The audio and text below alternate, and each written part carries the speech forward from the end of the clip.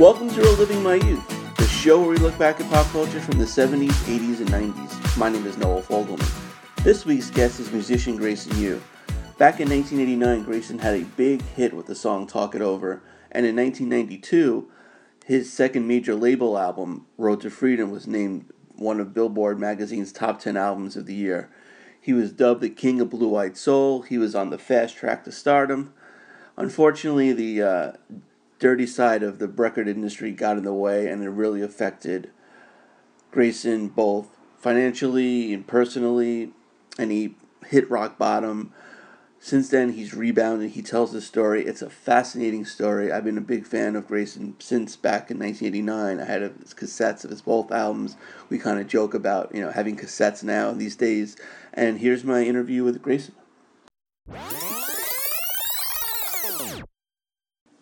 And helping me relive my youth today is Grayson Yu. Grayson, thanks for joining us. Nice being with you, Noel. Yeah, so I'm going to start, let's go way, way, way back. Your family came from a musical background, correct? Yes, they did.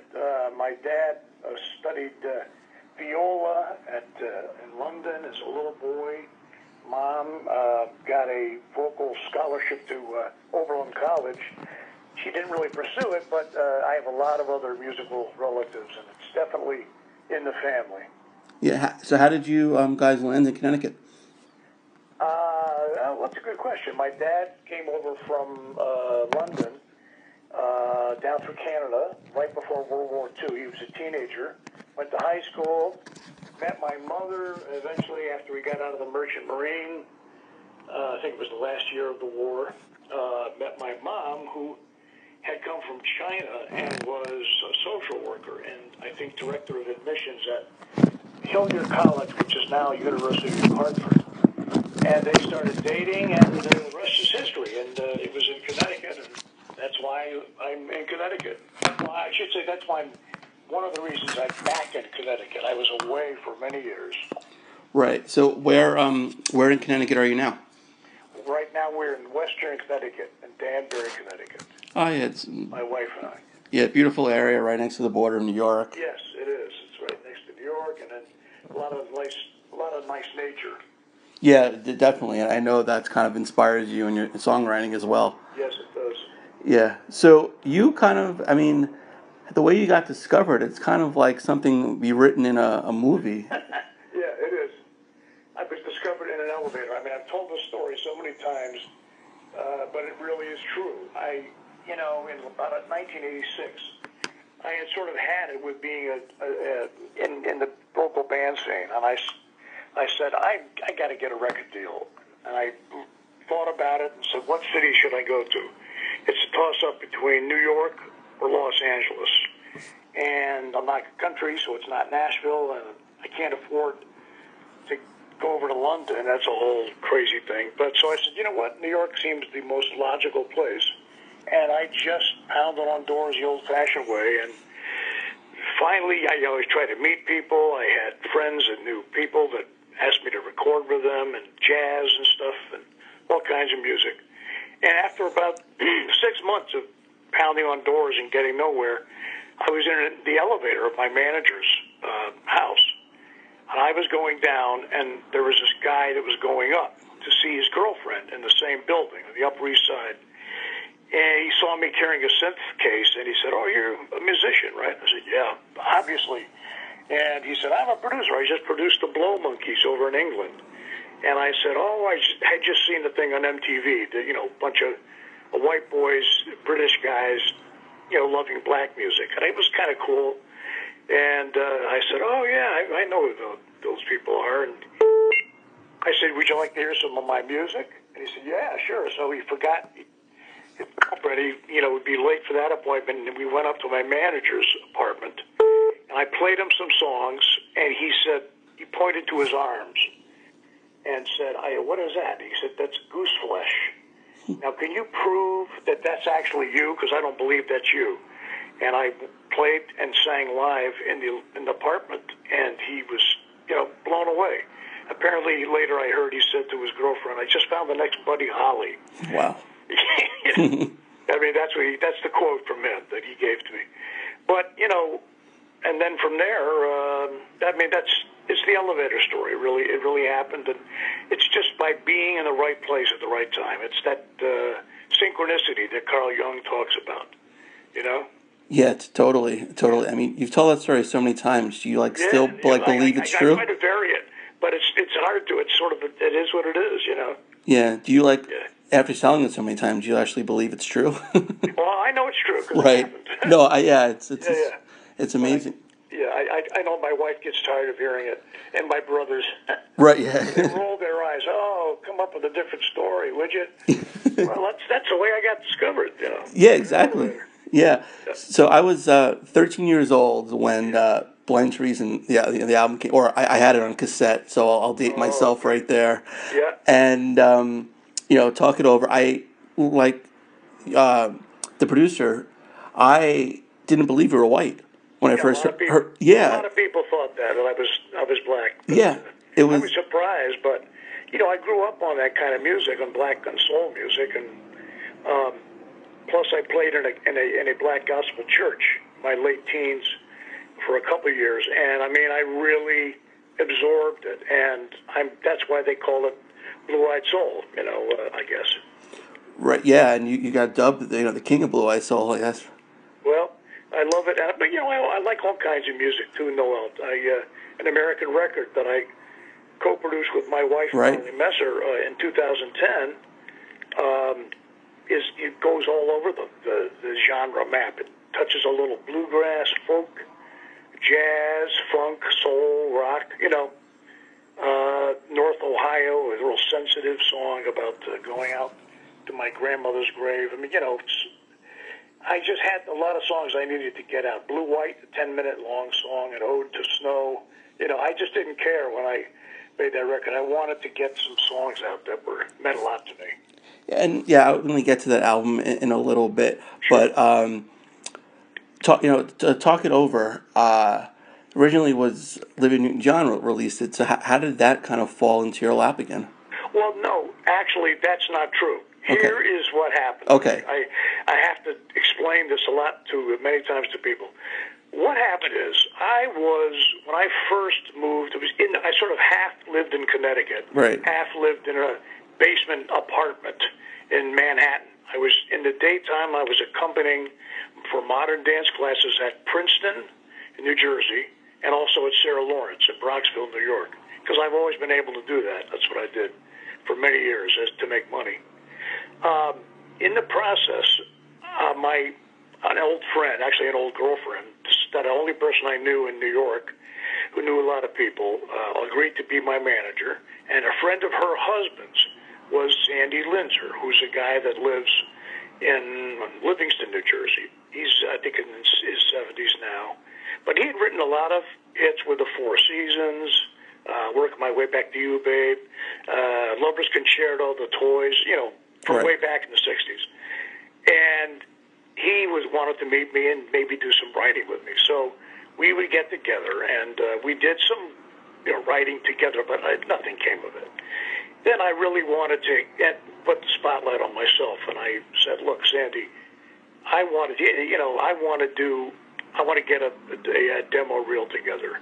I already have some of my songs, and he played me. He said, listen, I have a bunch of songs that you might like. And he went through and bought out little cassette tapes and played me a bunch of songs. And after about 5, the 6th one was Talk It Over. And it was literally his voice, which was not good. He's not a singer. Right. Playing a very sort of fast version on a tabletop synthesizer. Nothing else. With not even a microphone, just into a speaker of a tape recorder. And I said, stop. He said, yeah, that song was rejected by Smokey Robinson. And I heard immediately how it should be, because it had, I heard the background vocals, and basically would start with the background vocals. And I just said, look, can I take that home and rearrange it? And he said, yes, absolutely. And so that was what we did, and we recorded it. And it became one of my songs. Of course, I perhaps I should have asked for songwriting credit. I was young and naive. Right. Since I always wrote my own songs, I just figured, well, I arranged it. That's good enough. And it became one of the songs that RCA just loved because they said I sounded like Sam Cooke, and this is, fantastic. A white guy that sounds black like this. And, it's one of the songs that got me signed to RCA. But, they also liked my other songs that I had written. Anyway, so I got signed to RCA, and then we recorded the album. And my arrangement of Talk It Over, and since I had lost touch with Sandy Linzer, and of course was going to give him songwriting credit, I'm very ethical on the album, didn't think of doing anything else. We were going to release that. RCA wanted to release that as my first single in 1988. Suddenly they get a call from Sandy Linzer's lawyer saying Grayson had nothing to do with that song whatsoever. He was never even in the room. I mean, basically lying. Wow. I actually breathed life into the song. It would have sat in his closet for forever. If I had not heard the potential, written an arrangement, changed chords, changed the key, changed the tempo, wrote a detailed note for note, an actual orchestral arrangement of the song. So then what happened is he went to the publisher that had just signed me, Charles Koppelman.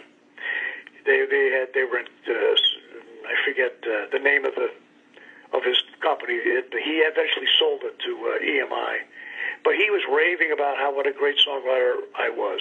Just signed with Charles Koppelman's company as a publisher. Sandy went behind my back and said to Charles Koppelman, "Look, I want to write a first release. That sounds so good." Basically, he heard my version, and he said, "I'm going to steal it." And he gave it to he tried to get a hit with Olivia Newton-John. And I was at RCA, we legally, for some reason, had no recourse. I don't know why that was, but he was able to do it. And RCA said, "Well, look, we'll let hers, it's sappy. No one will even hear it." And I really, to this day, a handful of people like yourself have heard it. A lot of people don't even know she ever recorded it. She recorded my arrangement. It was basically my song. What happened is that her version died on the charts, and then we released the single Tears of Love, which I had a great time videoing out in Big Sur. And then we released Talk It Over, and that went through the roof. And I had a huge hit with it all around the world. So that I felt vindicated, But actually, that's the correct story of Talk It Over.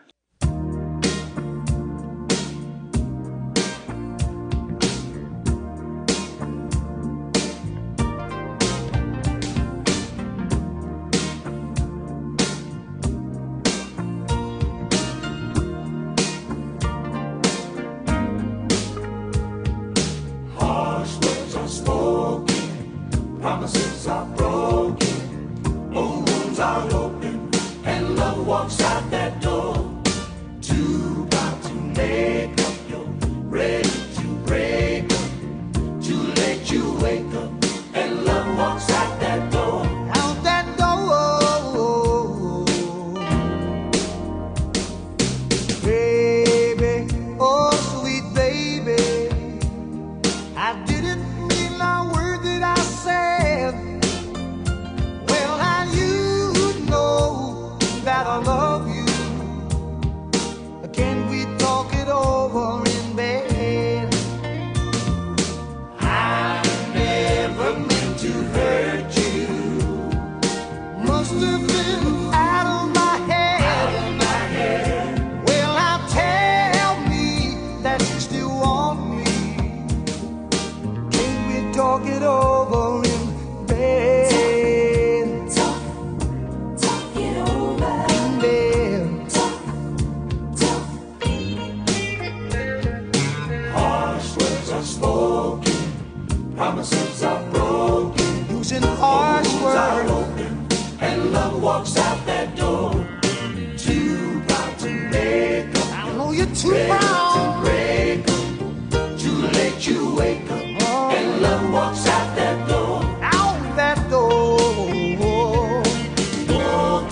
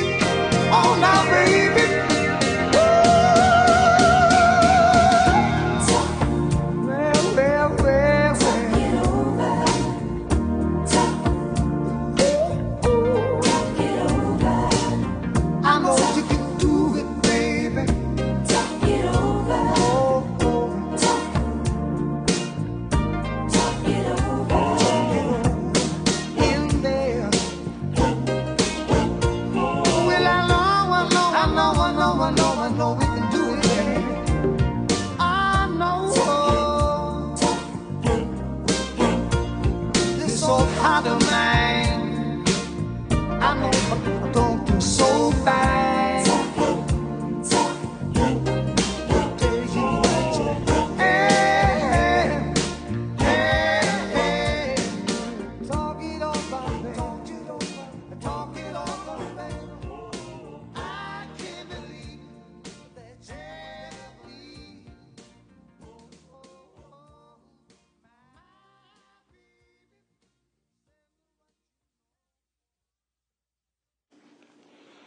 Okay, so Talk It Over was a huge hit. I mean, you played all the shows and everything like that. I saw a clip on YouTube with Ryan Gumbel.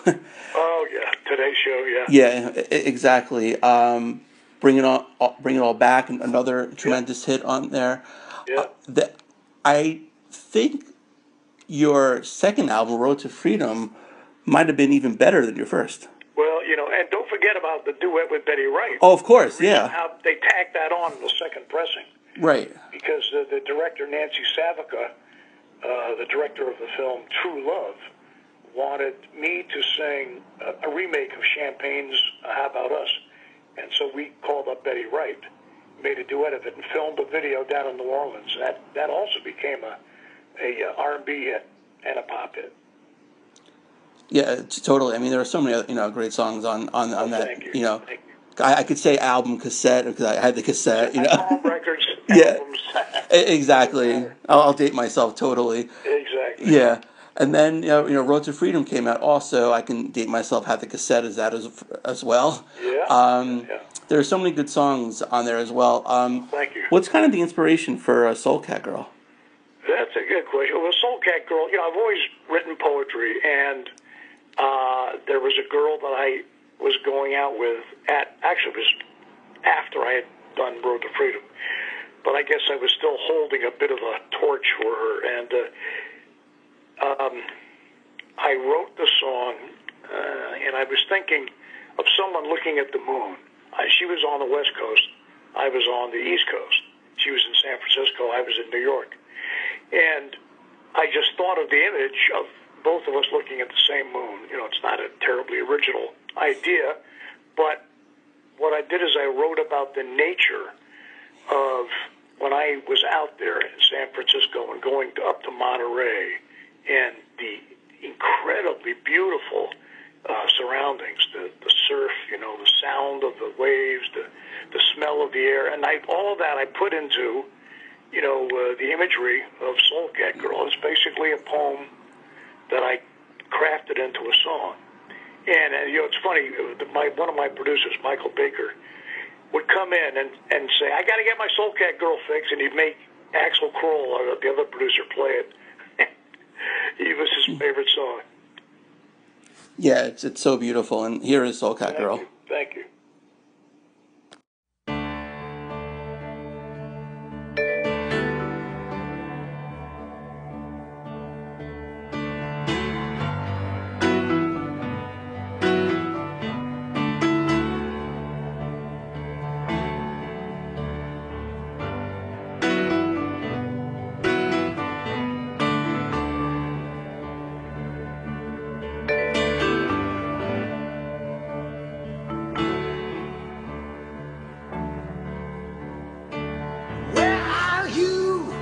Soul Cat Girl, can you see this moon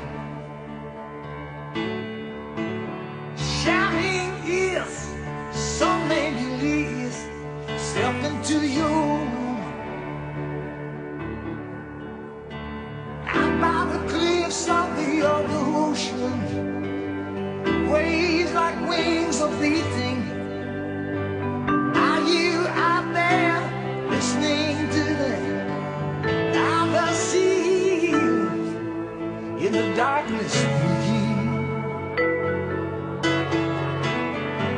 I know you see poetry in the world. Oh yes you do now. I wanna be with you, my soul cat girl. Oh yeah, help me out with the drum now. Where are you, my soul cat girl? Can you see this night?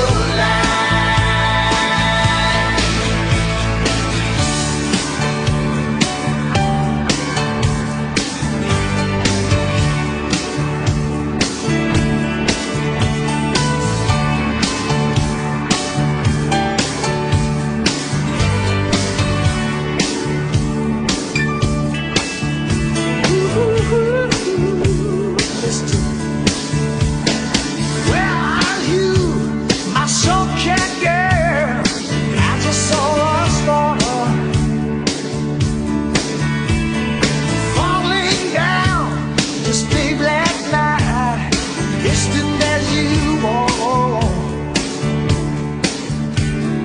Get me to that other ocean where the trees are breathing.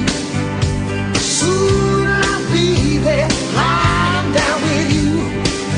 We won't speak.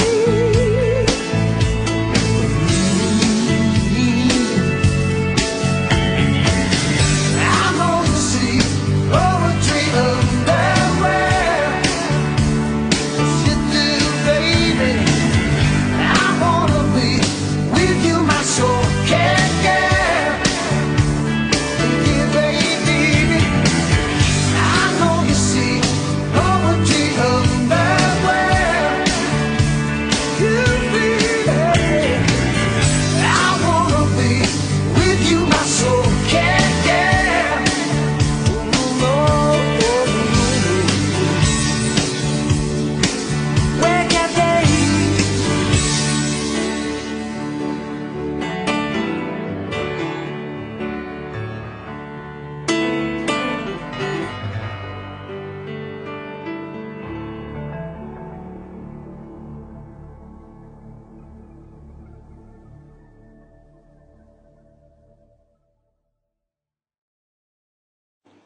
Okay, and that was Soul Cat Girl.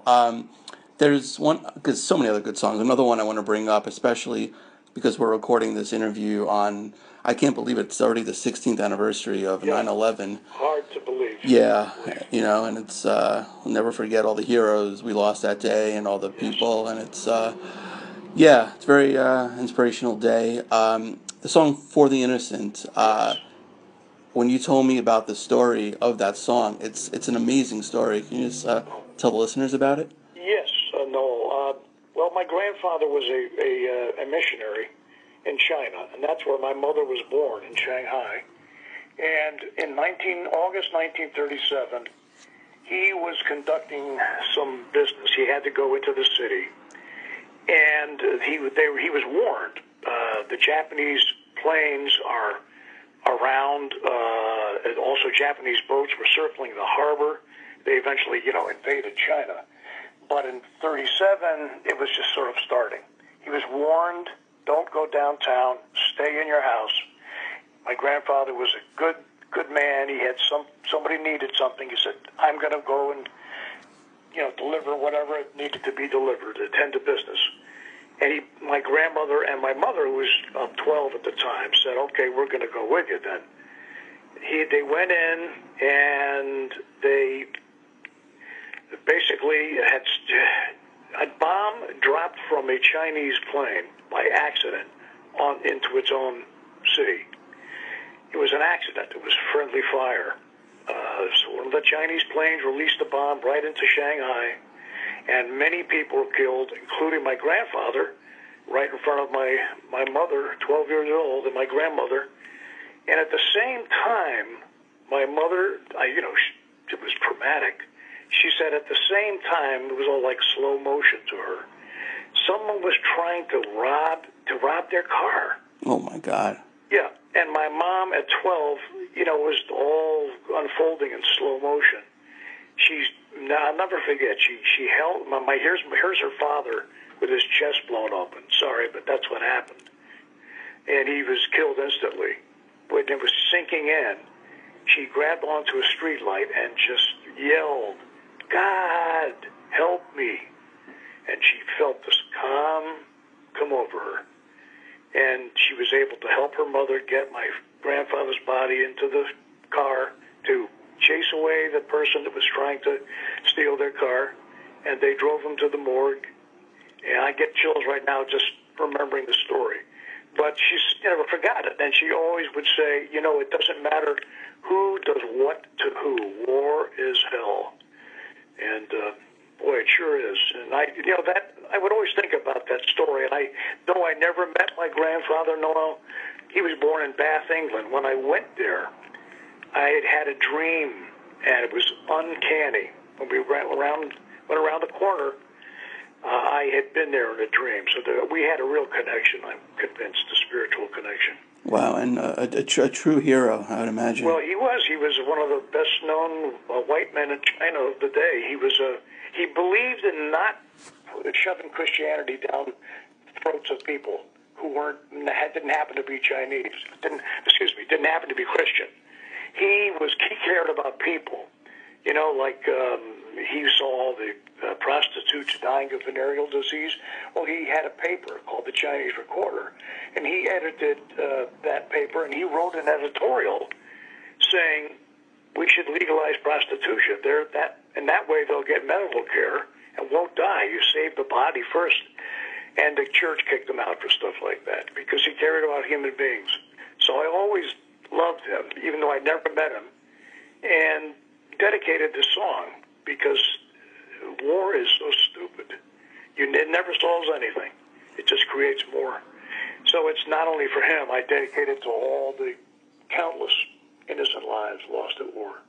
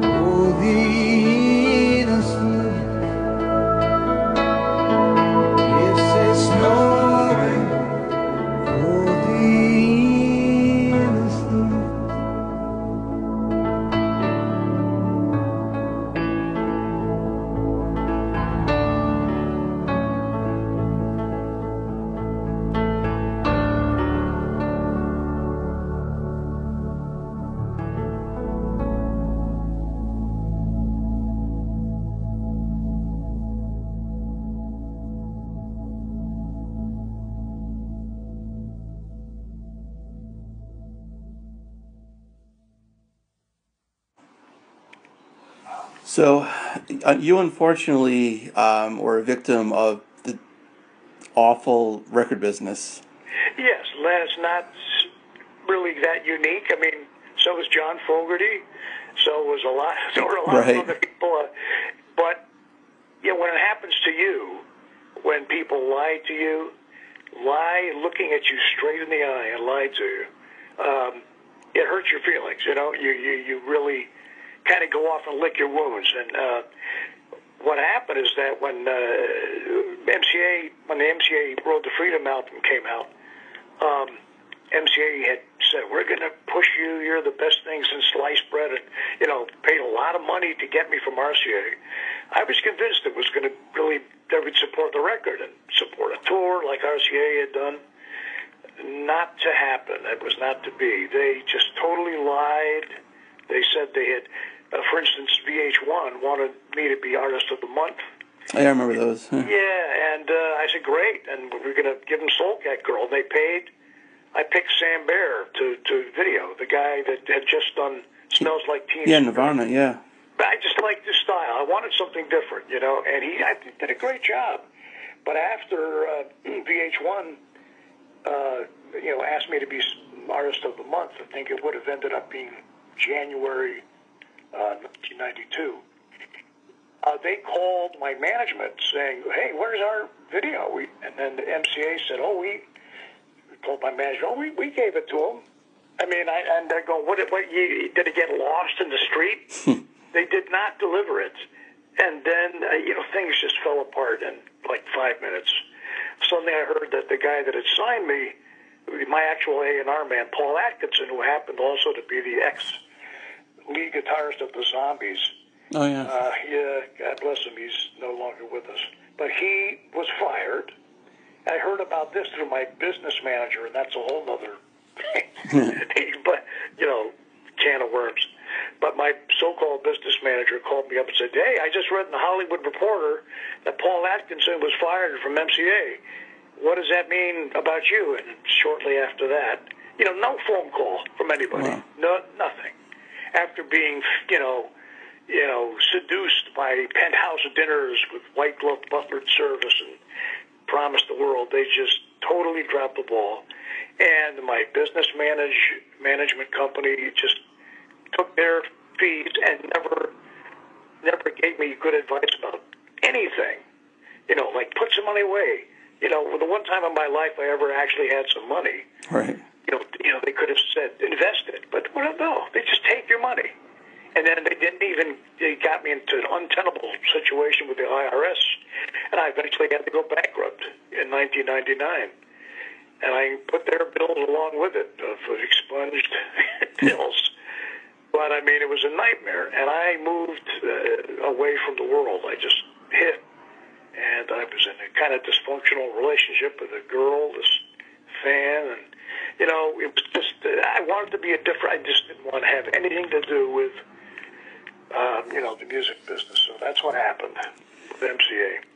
Yeah, because after, Road to Freedom came out, it was, one of the best albums of 92, yeah. One of the top 10 albums of 1992. Yeah, the next year, I go to college, and, I bring my cassettes, of course. And then, after a couple of years, I'm, like, waiting for the next album to come out, and I don't hear anything. And that was, right before the internet, really, started taking off. So I heard Talk It Over on satellite radio, say about a year ago, and I'm like, oh, wow, I haven't really thought about, Grayson U for a while. Yeah. So, I do the research, and I'm like, this unbelievable story about, the gap between Blind to Reason and then when American Record came out. Yeah. Yeah, right. I mean, a lot of stuff. A lot of journey, a lot of stuff happened in those years, yeah.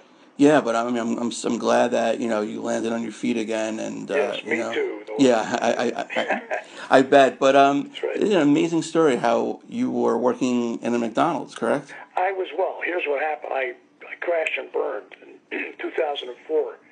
I eventually, from North Carolina, moved back up north, and I got a job. They asked me to teach songwriting at Berkeley in Boston. I stayed at one of my oldest friends. I didn't have much money at the time. And God bless him, he and his wife said, you can stay on our third floor in Newton, Mass. And I stayed there for about 5 years, 5 or 6 years, and I taught at Berkeley. But, you know, I had a problem with drinking, and I quit. I thought I'd quit way back in 1980. But, you know, I went to one, you know, I didn't really seek help.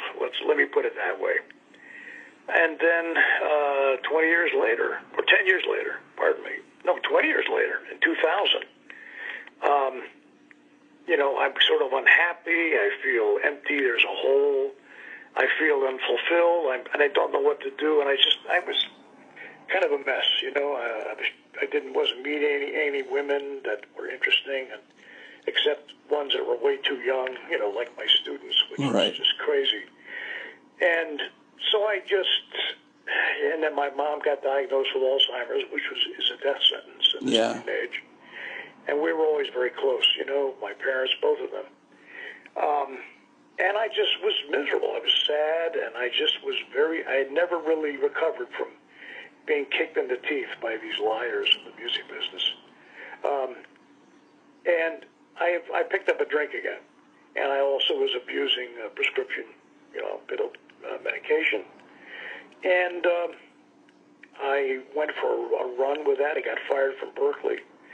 And, you know, like any good alcoholic, wound up homeless, you know, living in well, I wasn't homeless. For a while, I played in a bar in Falmouth.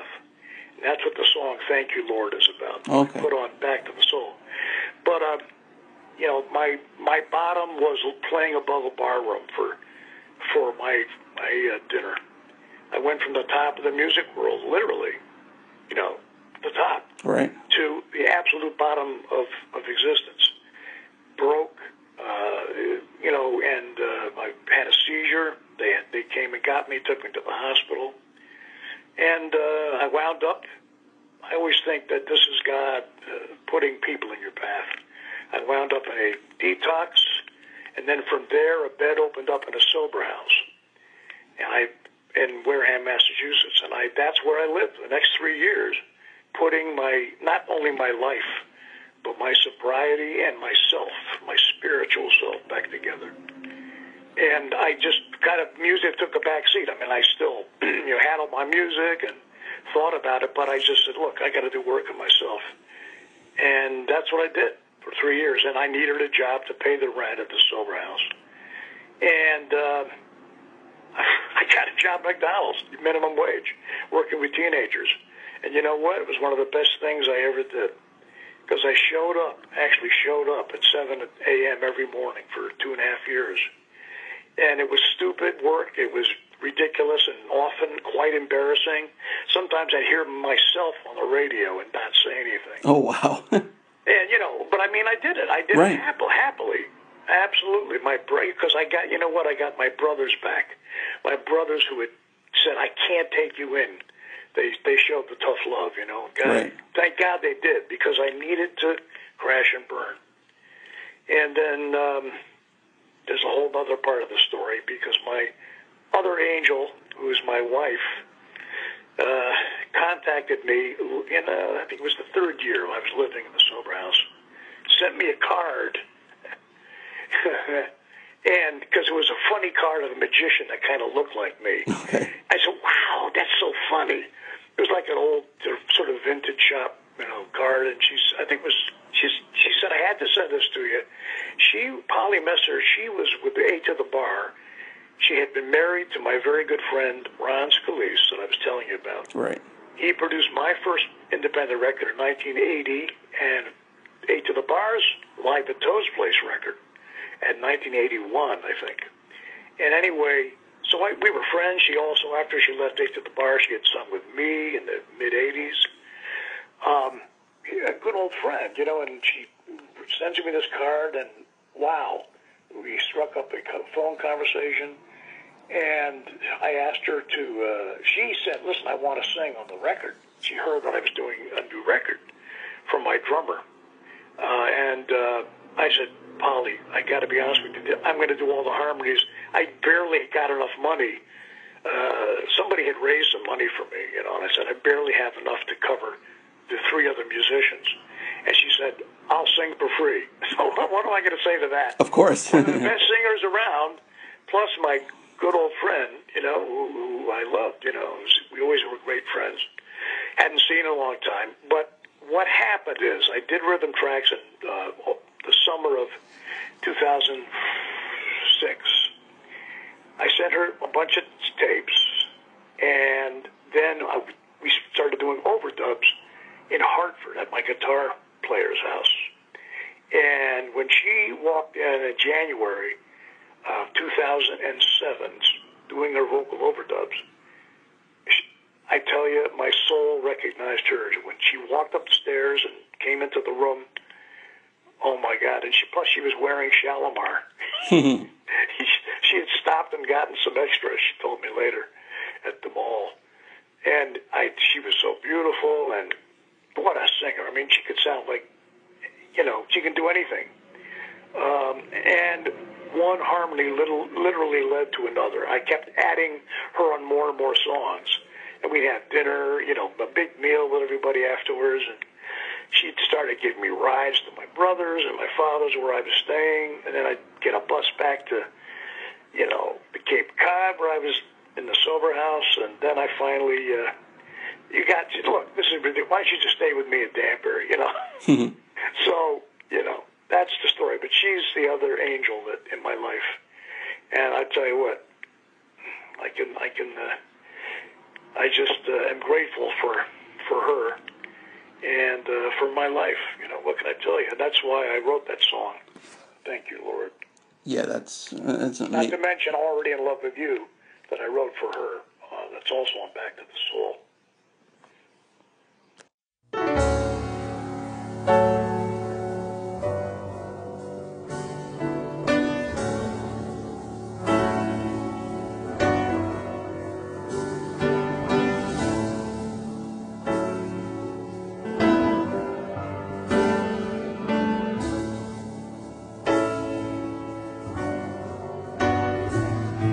I was living in that house behind the hedge, just a mile from the ocean. I was dangling on a ledge, all direction down to nowhere. All of my accord, I was running out of money and running out of all my hopes and heartbeats. Thank you, Lord.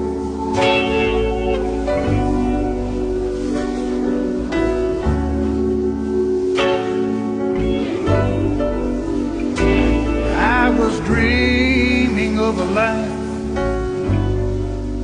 trying to escape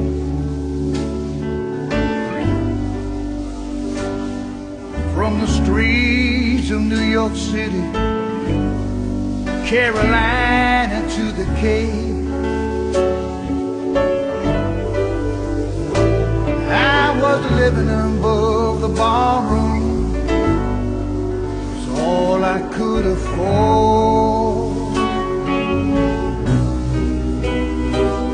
I was running out of reasons, fading as the days turned into seasons. Thank you, Lord.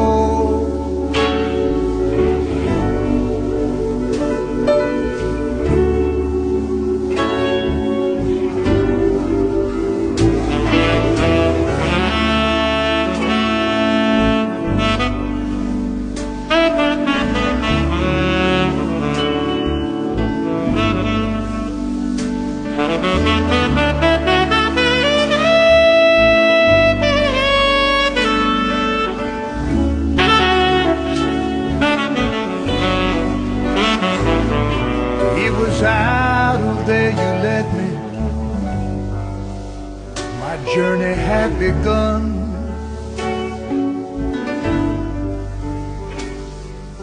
I needed every stumble, drinking failure, everyone.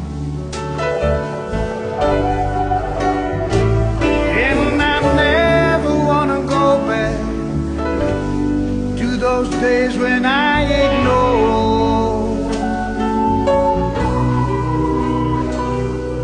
the gift of life you gave me. And from that dark and lonely place you saved me. Thank you, Lord.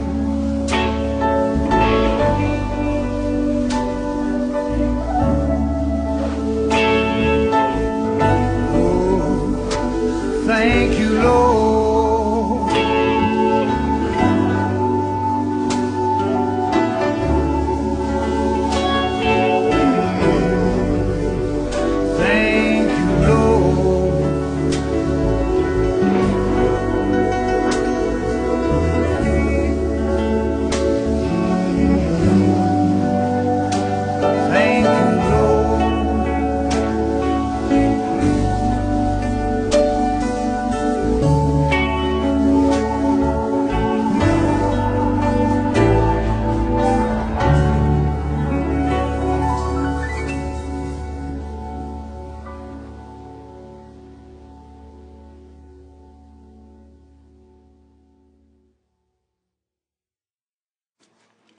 Okay, so finally, after probably a couple of years of putting songs together, American Record gets released, and your own record label, so you have the creative freedom to put what songs and what gets released first. Right. Just talk a little bit about that amazing album. Well, here's kind of what was happening. It had its beginnings in this sober house in Wareham, Massachusetts. One of the guys, it was 15 men who were trying to get their lives back together, stay sober. And you meet some interesting people. And there was one guy that would go to the library, and he'd bring back sheets of stuff about me. He said, Grayson, do you know that there's a lot of stuff, pages and pages on the internet? I said, I didn't know the internet. I had email at Berkeley. That's about it. And so he printed out all this stuff, and literally about 40 pages. People go, what happened to Grayson Hugh? Blah, blah, blah, blah, blah, And I'm going, holy mackerel. I should really do something about this. Around the same time, there was a substance abuse counselor that happened to be with the Massachusetts Rehabilitation Commission, a state-funded organization. He was a higher-up counselor in that agency, and he said, listen, first I was going to when I left, I was going to be a substance abuse counselor. I didn't know what else I wanted to do with my life. I loved music, and I knew I'd do it, but I needed to have a job. So I was going to pursue that. He said, look, this is great, but you'll be basically a glorified orderly. You're not going to make more than $12, $13 an hour. Why don't you, my agency has never done this, but why don't you first of all, I want you to autograph my CDs that I have. I know who you are, because I was in a program of anonymity. And he said I was happy to break it and autograph the CDs. He was a fan. And he said, I can get you some seed money to do what you do best, which is make a record. And that's how it started. And God bless that guy, Dean Gilmore, from Acushnet, Massachusetts, was another angel that was put in my path. And, we became great friends. We'd go out to lunch. We'd trade books. And he even stored my equipment in his shed on his farm. And, so he got me the seed money. And I then called a lot of my A-listers, guys that I knew from New York and that had played with me, and then went on to play with Springsteen and all these other people. And I said, hey, would you do me would you help a brother out? Do me a solid here, and I can't pay you a lot of money. He said, no, you can't do it. So I said, okay, who am I going to ask? And I had great old friends from way, way back that I've known from West Hartford, Connecticut. Way back, I've known them some of them since elementary school. And I'd done the first record in 1980 independently with these guys. They were in the Hartford area. Guitar player Tom Majeski, drummer Rob Gottfried, and bass player David Stoltz, who now plays with JMO and a lot of other people. But I called them and I said, guys, I literally have probably $600 I can give you a piece. Would you do these rhythm tracks? And basically, I thought I could do a record. Right. This is the idea. I'm going to do a record in one summer. Right. Well, that was 2006. 4 years later is when it was released. But at the time, I was so thrilled. They said yes. They were so glad I was sober. I would take buses to Hartford. It was like rejoining the world, Noel, And it was a lot of fun. And we did the recording, the rhythm tracks in a studio in Concord, Massachusetts, called Wellspring Sound. And some of them made it to the record. Others I redid, and I added songs. And, of course, when Polly came in, she had such good ideas. I said, you're going to co-produce this record with me. And she would say, let's do this song. And I said, yeah, that's great. So we kept on, she kept on raising the bar. I would tend to settle because I wanted this thing to be finished. Right. And she said, no, don't do that song. It's so good. And so we'd figure out a way to, do it. And I also wanted to include my 10-minute song, Blue White, which I wrote in 1978. But it was an animal that was fully formed when it was born. And it's a timeless classic. It's kind of jazz. It's like a little bit like soul folk. There's a lot of poetry, but it was important to my heart, so we put that on there. And it took as long as it took. We went into a lot of people's rooms with Pro Tools, and tried to mix it with some people, and then threw it out. And I mean, oh my God, it was a real project. It took 4 years, and a lot of trains, planes, not planes, but great buses and cars, and it was really a labor of love, and I'm very, very proud of it. You should be proud of it, and I'm going to play one of my favorite songs off that record, Zoe on the T-Train.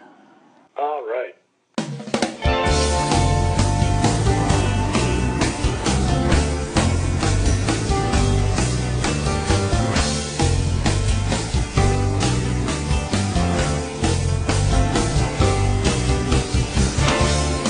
On the trail of a hungry G-train, going around this cold harbor town. As the October afternoon was falling, we met up and started talking in the crowd. And as the feet were shuffled to the rail beat, we spoke of Georgia and mountains, secrets of wood and soft southern light, and ghosts in the fountains. I call your name, I call it out like a sweet refrain. I call your name, I remember the day I went riding with Zoe on the T-Train. Whoa.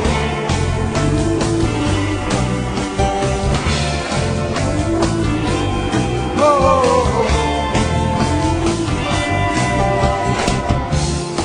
You reminded me of a cat, perched forward with your deep brown eyes, looking into mine as I look back in my shy mountain light skies.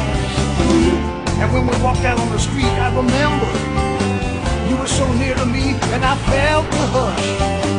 All the people vanished, and I want to feel that cold October thrill again so much. I call your name, I call it loud like a sweet refrain. I call your name, I remember the day I went riding with Zoe on the T-Train. Whoa.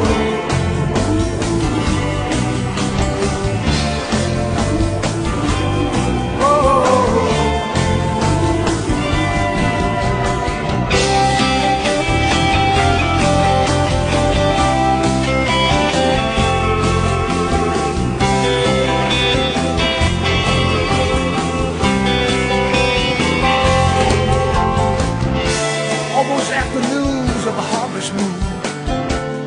blue sky and bright yellow trees. In that college town with boulevards and bridges, with a cold wind blowing off the nearby seas. I captured you like a runaway fawn. You harbored me when I was ocean tossed. I can't believe that I ever found you. I can't believe that you were ever lost. I call your name, I call it loud like a sweet refrain. I call your name, it's been a while but I still feel the same. I call your name, I call it out in the snow and rain. I call your name, I remember the day I went riding with Zoe on the T-train. Oh,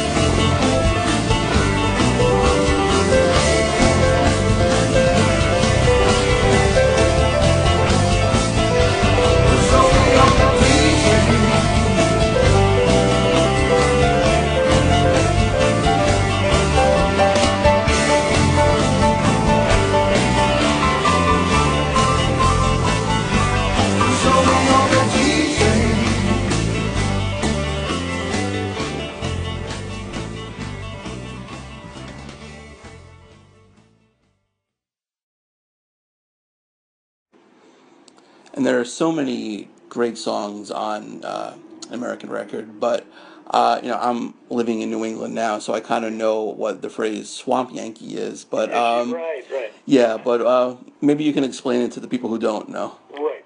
Well, Swamp Yankee is, first of all, I always sort of identify with Southern soul music, and I have a lot of family down there in the Carolinas and New Orleans, and or used to be in New Orleans, mostly in the Carolinas.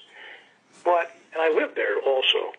So I was thinking of, I was fooling around one day in my little third floor home studio in Newton, Massachusetts, in like the late 90s.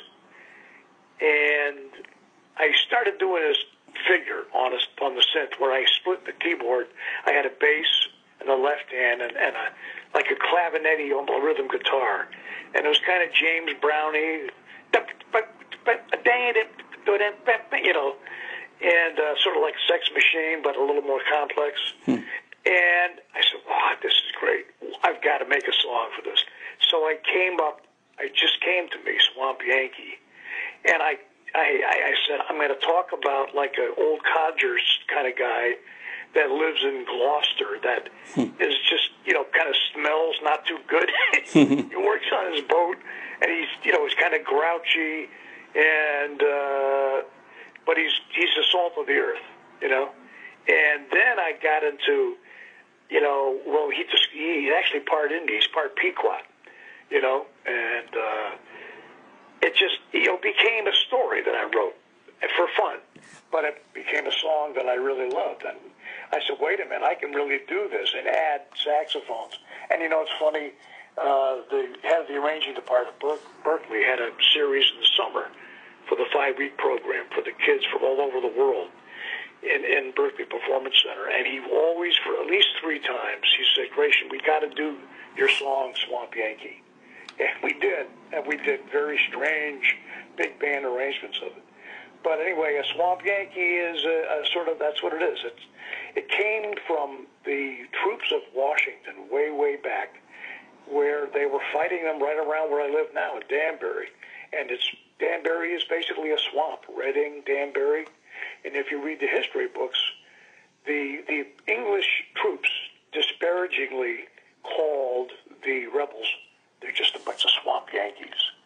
And that term had its origins way back in the Revolutionary War. And it sort of stuck around, and now it's known as kind of white trash, but good-natured white trash. It's that kind of self-deprecating humor that people have about each other, you know. But it happens to be a New England thing. So I just liked the term, and I kept it. I named my publishing company, Swamp Yankee Music. Yeah.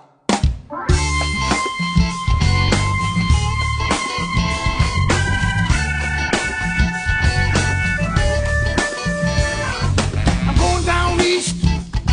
I'm going under. I'm gonna fill my boots with the rain and thunder. From Amanuense down to Chicopee. I'm gonna ride this river right to the sea. I ain't no bum, just a little bit stanky. I got the funk, I'm a strong Yankee. Strong Yankee. Yes, I am. Strong Yankee.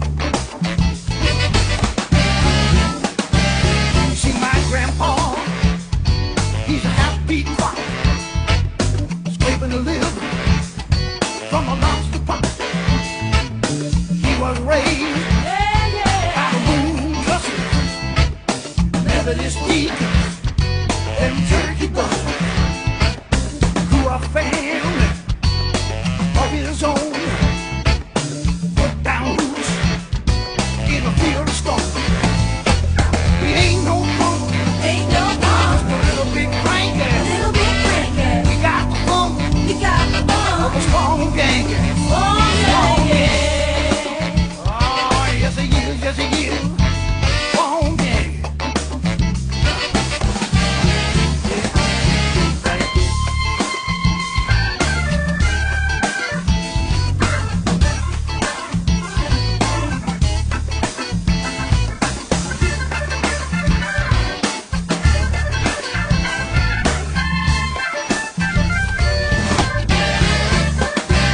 It's been hard scramble since the mill shut down. But I'm a bottom crew on the edge of town. I built this trailer in the sand. So let the tide come in. I don't care. I'm a lobster man. I ain't no punk, just a little bit stanky. I got the funk, I'm strong Yankee. I got full of junk, ain't nothing swanky. I got the funk, I'm a strong Yankee. Oh, nothing but a strong Yankee. Yes, I am. Now look at me. I got the claw of a lobster month, and when I go to work, I get the job done. Tell you, I got the claw of nothing but a small Yankee mother.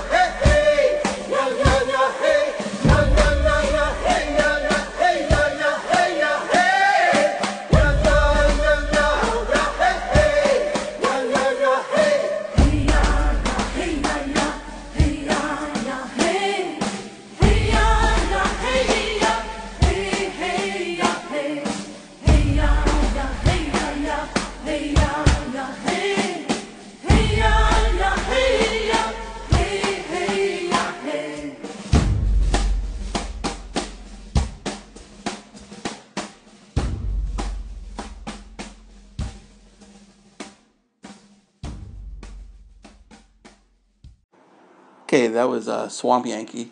So back to the Soul. Didn't take as long to be released. That's correct. Yeah, another fantastic song. It was a lot of, it was more funky than, the other ones, which, Yes. yeah. You know what happened is that after American Record came out in 2010, I started doing a lot of live show. I didn't have a band, but I had Polly Messer, who was like a horn player, a drummer. I mean, just by her singing. We make a lot of music for two people, with me on the grand piano and with Polly. We started doing shows in Connecticut, the main theaters where they bring in name acts like Infinity Hall, Right. The Catherine Hepburn, the Kate, Bridge Street, and we ventured out, and then we went overseas. A fan found me on Facebook and had also wondered what had happened to me. A guy named Jerry Porzadny, and he said, "Look, I want to bring you and Polly, over to Poland." And he was just a businessman that was also a fan, and he put together a tour that we called the Acoustic Tour 2012. And so we did a lot of duo shows. Then I said, I really would like also to have a band. I mean, I always had a band before.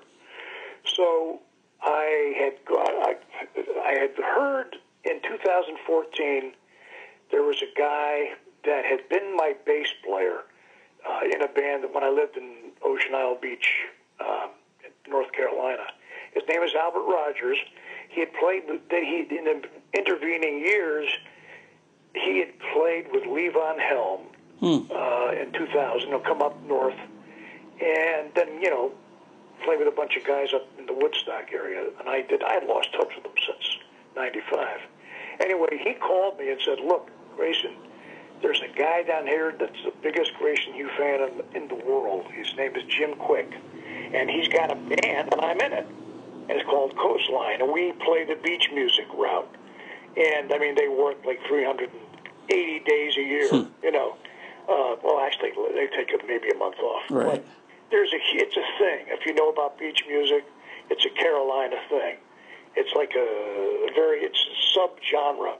And people go out and dance and spend money and, drink, But anyway, he said, "Look, Jim wants to bring you down." And finally got to talk to him. He called me and he said, "Look, I want to bring you down, you and Polly, and my band will learn your songs, and we'll open up, and then the band will play your set as you'll be the headliner." And it was crazy. It was like I was mobbed with people wanting my autograph. I mean, it felt very good. That was 2014. And then I said, "Look, these guys are so good, I want to make another record." And I asked them to be the musicians. And then without Jim Quick, because he really, he was the lead singer, so I'm going to be doing the lead singing. So he basically lent me his band to be the studio band for Back to the Soul. And they did such a good job. I mean, Cameron Dudley on drums, Casey Meyer on guitar. He has that Steve Cropper, kind of thing. Sounds like B.B. King. Albert Rogers on bass, Glenn Tippett on saxophones, and then me and on all the keyboards, and Polly on all the background vocals. We just had a great time, and we did it. I crowdfunded it, and literally quickly I was finishing lyrics as we packed up and went down to our rented house in North Carolina, and did the thing, and all the rhythm tracks and a lot of the overdubs in 2 weeks and like 2 days. Came up and finished the overdubs in Hartford and mixed and mastered it, and it was a lot quicker, a lot more efficient. And then I'm learning how to take less time as I go. But it's a real return to my Southern soul roots. I wanted the grease. I wanted the grease on the that Southern soul sliding guitar. Guys like Otis Redding, Arthur Conley, Joe Tex, Solomon Burke, and I played a lot of Hammond organ, that churchy Hammond organ, and had a nice grand piano, real Wurlitzer, a real Fender Rhodes. I even played some bongos in the damn thing. But we had a great time, and it was totally crowdfunded. In fact, both records, American Record and Back to the Soul, were crowdfunded. Yeah, and a lot of artists are doing that now, and I feel like have it's absolutely, and it brings them closer to their fans, obviously, to be Absolutely, it does. It's a great way to be close to your fans, and you have dialogue, and it's interactive, and it's great. Yeah. So you obviously find then like being like on social media and like just the streaming sites, you find those obviously beneficial to your career. Absolutely. God bless Facebook. I don't care what anyone says. It's free publicity. You can edit what you want. You don't have to. You can be as interactive as you want. But one of the things that I like to do on my pages is when someone says I like your music, I always respond to that person, and I do it in emails and fan letters. I grew up in that tradition of being nice to people. And, it's just good manners. But not only that, these are the people that are, paying my living. Right. They're buying my music, and I answer every single person. I don't have a wall of, I never bought into that fame nonsense where, you're a celebrity. There's no such thing as celebrity. It's a fiction. You were just, so I thank everybody, and I've got some great comments, like I helped them through a certain period in their lives, or when one of their parents was dying, and all sorts of things. One was having chemotherapy and played my music while she was going through it and said it helped her. I mean, it touches your heart. So you said you've been touring. Where are some of the spots we can find you? We're going to be with my new band, Grayson Hugh and the Moonhawks. We will be at Daryl's House Club in Pauling, New York, on Friday, January 5th, I believe. Okay. It'll be at GraysonHugh.net. We're going to also be at Black Eyed Sally's, a roots music place with some very good, soul food in Hartford, Connecticut, on Saturday, December 9th.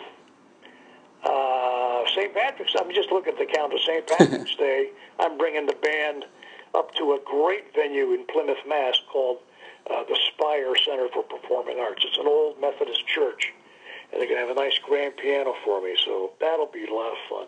So, it's all will be up on GraysonHugh.net and all my Facebook pages as well. Yeah, I will definitely make one of your shows. I can't wait to see you live. Yeah, I look forward to seeing you there, Noel. And Grayson, thank you for a few minutes today, and best of luck. My pleasure talking with you, Noel. A special thanks to Grayson for joining us today. For more on Grayson, check out GraysonU.net. For more on me, follow me on Twitter at TheFirstNoel19. Be sure to like the page Reliving My Youth on Facebook.